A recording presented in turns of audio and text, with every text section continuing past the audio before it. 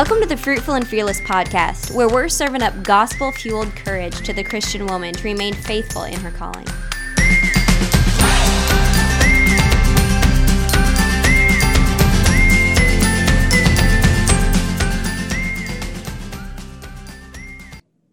Welcome to the Fruitful and Fearless podcast. Jordan and Lexi are coming back at you today. How are you, Jordan? Doing good. Doing good. It's raining cats and dogs over here, which I'm not opposed to. I used to really hate rainy days, and now I like it. I love rainy days. Yeah. I love it. Something about it that's just cozy. I like it. We finally got curtains up in all the rooms except the guest room because I'm kind of waiting to find out the gender of the baby before I do that. Mm-hmm. But it has just made everything so much cozier. I love it. I know. I love curtains too. Where are you putting everybody? Where's the baby? The baby going to be by themselves? Okay. Yeah, I'm not really sure. This might actually be the first time I actually break down and get one of those little, I don't know what they're called, like the nest things beside the actual bed. Yeah, like a side sleeper? Yeah, something like that. Just because Cyril still has such a hard time sleeping. So I just don't know how he would even do in another room with siblings right now. Yeah. So how has nap time been going, by the way, with Cyril? Oh, so much better. Is it? Oh, good. Yeah. Yes. Good. So definitely helped. So we ended up doing the bunk bed for Valor, putting him in the bunk bed. Sorry, everyone. This is like a totally different side topic y'all don't know about. But our kids have been sleeping. So we've been talking on Voxer about how to make kids sleep. So we ended up putting him in the bunk bed, and that helped last night. So we'll see. Okay. Cool. So he was on his own still? I thought he was in the bunk bed. He was in the bunk bed, but then I put him back in the toddler bed because he wasn't sleeping, and then waking Ransom up. Okay. So I put him back in the toddler bed. But then he wasn't sleeping in the toddler bed, and I was like, well, heck, I've been talking to Paige about it, and I was like, what should I do? And the end goal is to get him in the bunk bed. Yes. So I was like, well, if I'm going to be fighting a sleep battle anyway, I might as well fight two at the same time and just get him to start sleeping in the bunk bed. Oh, yeah, that's true. But you know what I did? My mother-in-law was like, why don't you just put the toddler bed in that room too? So he has no out, because sometimes he'd be like, no, I want to sleep in my old bed. No, I want to sleep in my bunk bed. And it was like, ah. So anyways, both those beds in there right now. So like, if he decides he wants to get up, just go get in that toddler bed. Just don't leave that room. Okay. Yeah. So. Yeah. We're going to have to build one of those triple bunks. I know Brian's already talked to Dad about it. So weird stuff to figure out. So will Cyril be eventually in the triple bunk? He will eventually do that. I think we'll probably just put him in with Daphne for a little bit though. Yeah. Mm-hmm. Yeah. Just because Ari and Ira stay up a little later. They're both going to be reading soon. And so it's just kind of hard to introduce a baby in that environment. So yeah. So you have 2 bedrooms other than yours, or 3 other than yours? We have 3 bedrooms other than ours. Yeah. Is there ever enough bedrooms? Because I know I've talked to you about this before. I really wish we had a guest bedroom. Yeah. No, it's hard. But more children came, so yeah. I know we would both probably rebuild our homes completely differently. Yes. And it hasn't been that long. But now with that toddler bed in that room, it's like, man, this is like not even crowded. We could definitely fit 3 in this bedroom. Yeah. See, that's the thing is you just kind of have to think about the bedrooms differently than the typical American bedroom when you have put more kids in it. So yeah. Ariel, my friend Ariel, she had 5 in a bedroom. Okay. And she built these insanely cool bunk beds that were all lofted. Okay. And it was like 2 going this way, and they were connected to 3 going this way. Like a triple bunk going the other way? Okay, they weren't on top of each other. They were like lining the ceiling, basically. And under all 5 of them were desks. Wow. Yeah, so they were all connected. 2 this way and 3 this way. Whoa. So it was like a U shape, a big U shape. Okay. And they all slept lined up, and then their desks were underneath. Wow. It was cool. I can't believe that. It was very cool. Yeah, that's really cool. And now they have finished their upstairs on their house, so they've like separated the kids out a little bit more. And she said it's so funny because the kids are like, we're going to get lonely. There's only 3 of us in here now. That's so sweet. I know. I love it. That's so sweet. Okay. Did we have an icebreaker? What we were going to say for an icebreaker? Oh, books? Oh, you wanted to talk about The Princess and the Goblin. Yeah. So what do you think about it? It's kind of simple, right? Yeah. I only have like 20 pages left. And I kept thinking that it was gonna like have a huge twist of some sort or something, but there really doesn't. It's just like a very simple, straightforward story. But you're right, with like real bangers of sentences here and there. Mm-hmm. Yeah, I liked it. I wanna read The Princess and Curdie. Have you read that one? I've read the first couple chapters of that one. I haven't finished it though, but I really like that one a lot. Now, The Light Princess, is that also the same character? I don't think so. Okay. I thought I bought his entire collection because I couldn't figure out all the different characters like you're saying. Mm-hmm. But when I got it, it was just like little excerpts from each piece, which is so frustrating. And I probably shouldn't have bought a used thing like that. But so I don't actually know. I don't understand how they all weave together. Either. And Jared has told me that with George MacDonald's writings, like there's some that people absolutely love and others that people are like, this is trash. Yeah, that's what I've heard too. I've heard some of them that he intended for children are just like way too mature in their theme, not because they're like racy or anything, but just mature in their theme. But what I like about him is somebody said to me, his books you can read as standalone. You don't have to do them all in order. So that's why I've just kind of been picking and choosing as I go. Mm-hmm. That's cool. So did you know that some people like consider him not even a Christian? Yes. I was really confused at first about it. Yes. Mm-hmm. I don't know a ton about his personal history. I mean, everything I've read nonfiction wise from him would lead me to believe he is. He was like a pastor, but he ended up denying penal substitution, I think.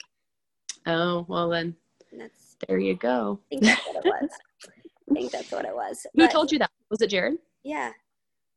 Interesting. I'm gonna have to look into it some more now. Yeah. And I could be wrong. We talk about many people, so I hope I'm not saying the wrong person. But I know that some people didn't consider him a Christian. I don't remember if that was the exact reason, but I think it was.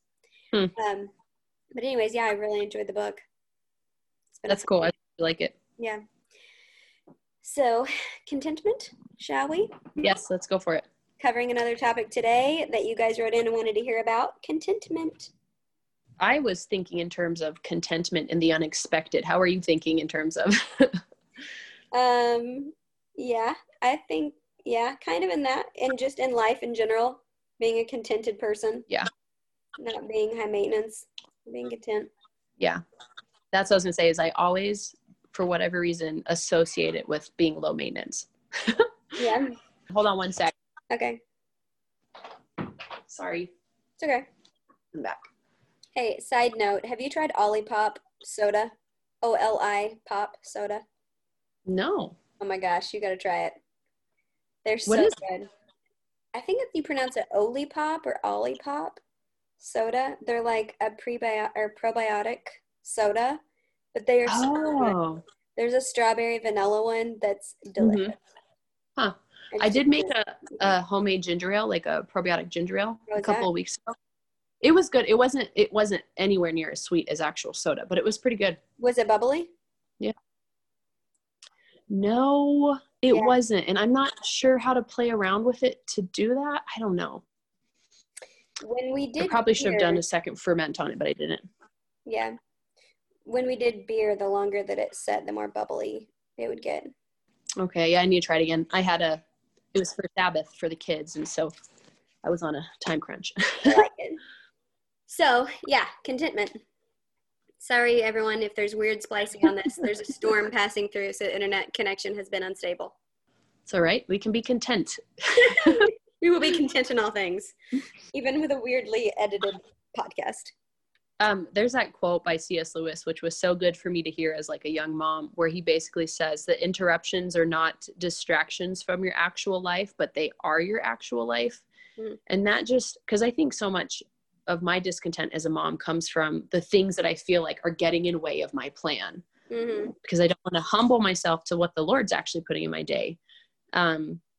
So that's just been such a helpful quote to just hear over and over again. To remember, this is my real life. Be content in it. Find joy in it. Work with it. Yeah, exactly. So I'll read Philippians 4:11, where Paul is talking about learning to be content in all things. Let's see. Not that I am speaking of being in need, for I have learned in whatever situation I am to be content.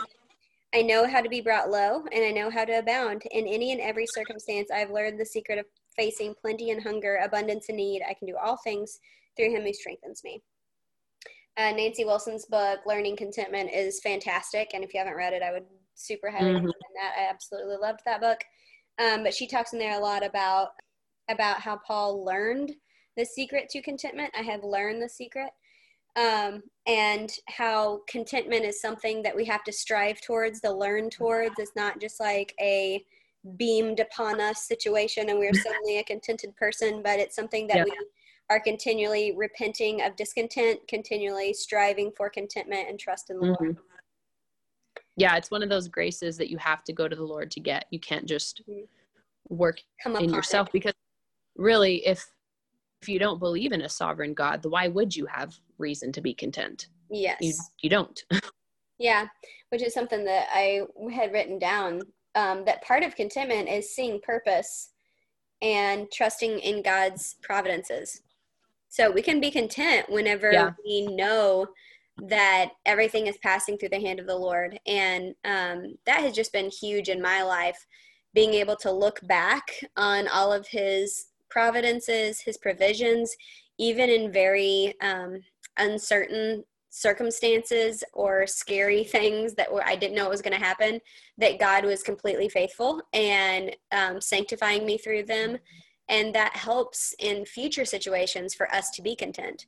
Whenever we know, like, hey, God's track record has been impeccable. Like, he 100% of the time has been with me. He 100% of the time has taken care of me. He has not left me. He has not let a single thing come my way that he has not worked for his good and for my good and for his glory. And whenever we trust and know all those things, it really helps us to be content in whatever situation we're in.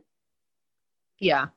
I'm trying to find, there's a verse, I feel like I thought it was in Lamentations, but I can't find it. And it might be a different translation that I'm thinking, but it just says like, the sovereignty of the Lord is my strength, essentially. Okay. And it's helpful to think about, like, it really should be what puts our mind to rest and our fussing to silence, is that God has brought this upon you. Now it's up to you to figure out how to deal with it. Are you going to fuss the whole way? Or are you going to cultivate joy in whatever these circumstances are? Yeah. Yeah.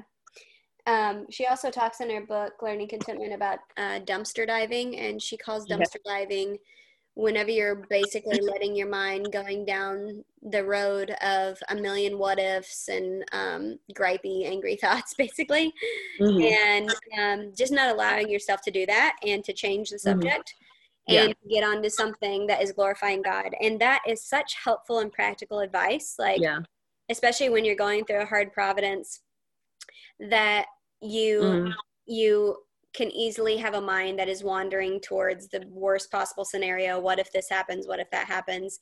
But just really being active to not allow yourself to dumpster dive. Like, I'm not going to do that. Just believing that there would be future grace for whatever is coming to you. Yeah. And I think part of it for me is just like actually learning to live in the moment. And not either being annoyed about the past or just obsessed about the future, because both of those things are stealing the peace of right now. Yeah. Whatever is before me. And also just cultivating gratitude, like whatever is in front of you, being super thankful for it. Are you seeing your duties as drudgery, or are you seeing them as opportunities to glorify God and to be thankful? Because there can be dishes no matter what. You can either be super grouchy about it, or you can be thankful. Yeah. I was thinking about that recently, because I was just telling you the other day, like, this is the first time ever that I am like up before the children, not to read, but to work, and then staying up after they go to bed to also work, and then still having to go to bed with a messy house. Like, it's just the season we're in with pregnancy and Cyril, just the type of baby he is, and all the other children's ages. And it's fine. I'm not at all mad about it, but it has been interesting to, like, it's weird, because if this was happening with one child, Lexi, I would have been pitching a fit left and right.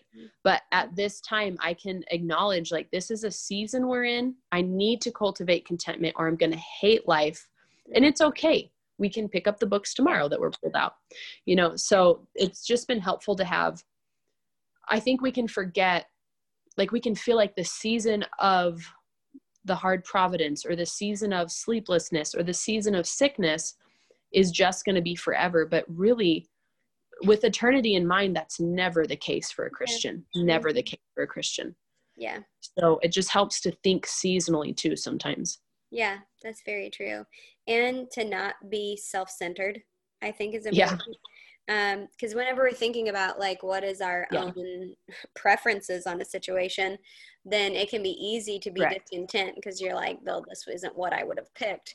But like if we're having God's glory in mind and considering others more significant than ourselves, then we can have joy when we're doing nothing but serving others all day long, and we can have joy and really love our life. Like you and I both like spend our entire day doing things for other people. We homeschool, we're stay-at-home moms. Like a lot of moms are in the same boat. And honestly, like it's an extremely joyful and fun life. It's not something to feel sorry for yourself about in any way. But if you think in the world's terms, like if you're thinking about putting yourself first and making yourself happy, then you will fall into the pit of discontent. Mm-hmm. I like this quote. I read it this morning in Meekness by Matthew Henry. It says, consider how comfortable a meek and quiet spirit is. What is true comfort and pleasure, but a quietness in our own bosom? Those are most easy to themselves who are so to all about them. And it's just so challenging to think like, what is best for me really is to think of others first. Yes. And have the kind of disposition that puts other people at ease instead of fussing and being anxious all the time. Yeah. For me, at least, I think probably the most discontented seasons of my life have been ones where I was trying to get my own way, where I was just trying to completely war against what God was bringing into my path, or war against something that maybe wasn't my choice or whatever it may be. But when you really let go of that and just like, God, you're in control and you're good and I can trust you, then it brings so much contentment and joy. Yeah, totally. Who knows how long this one will be with all of this splicing. But anyways, thanks for listening. Bye, guys. Thank you so much for listening to the Fruitful and Fearless podcast. This show is a part of the ministry of the Shepherd's Crook. The Shepherd's Crook exists to remind pastors of Jesus through care, coaching, resources, and events. We have also started the Shepherd's Crook for wives. Jordan and Lexi are contributing articles to the site, and you can find all the information at theshepherdscrook.co.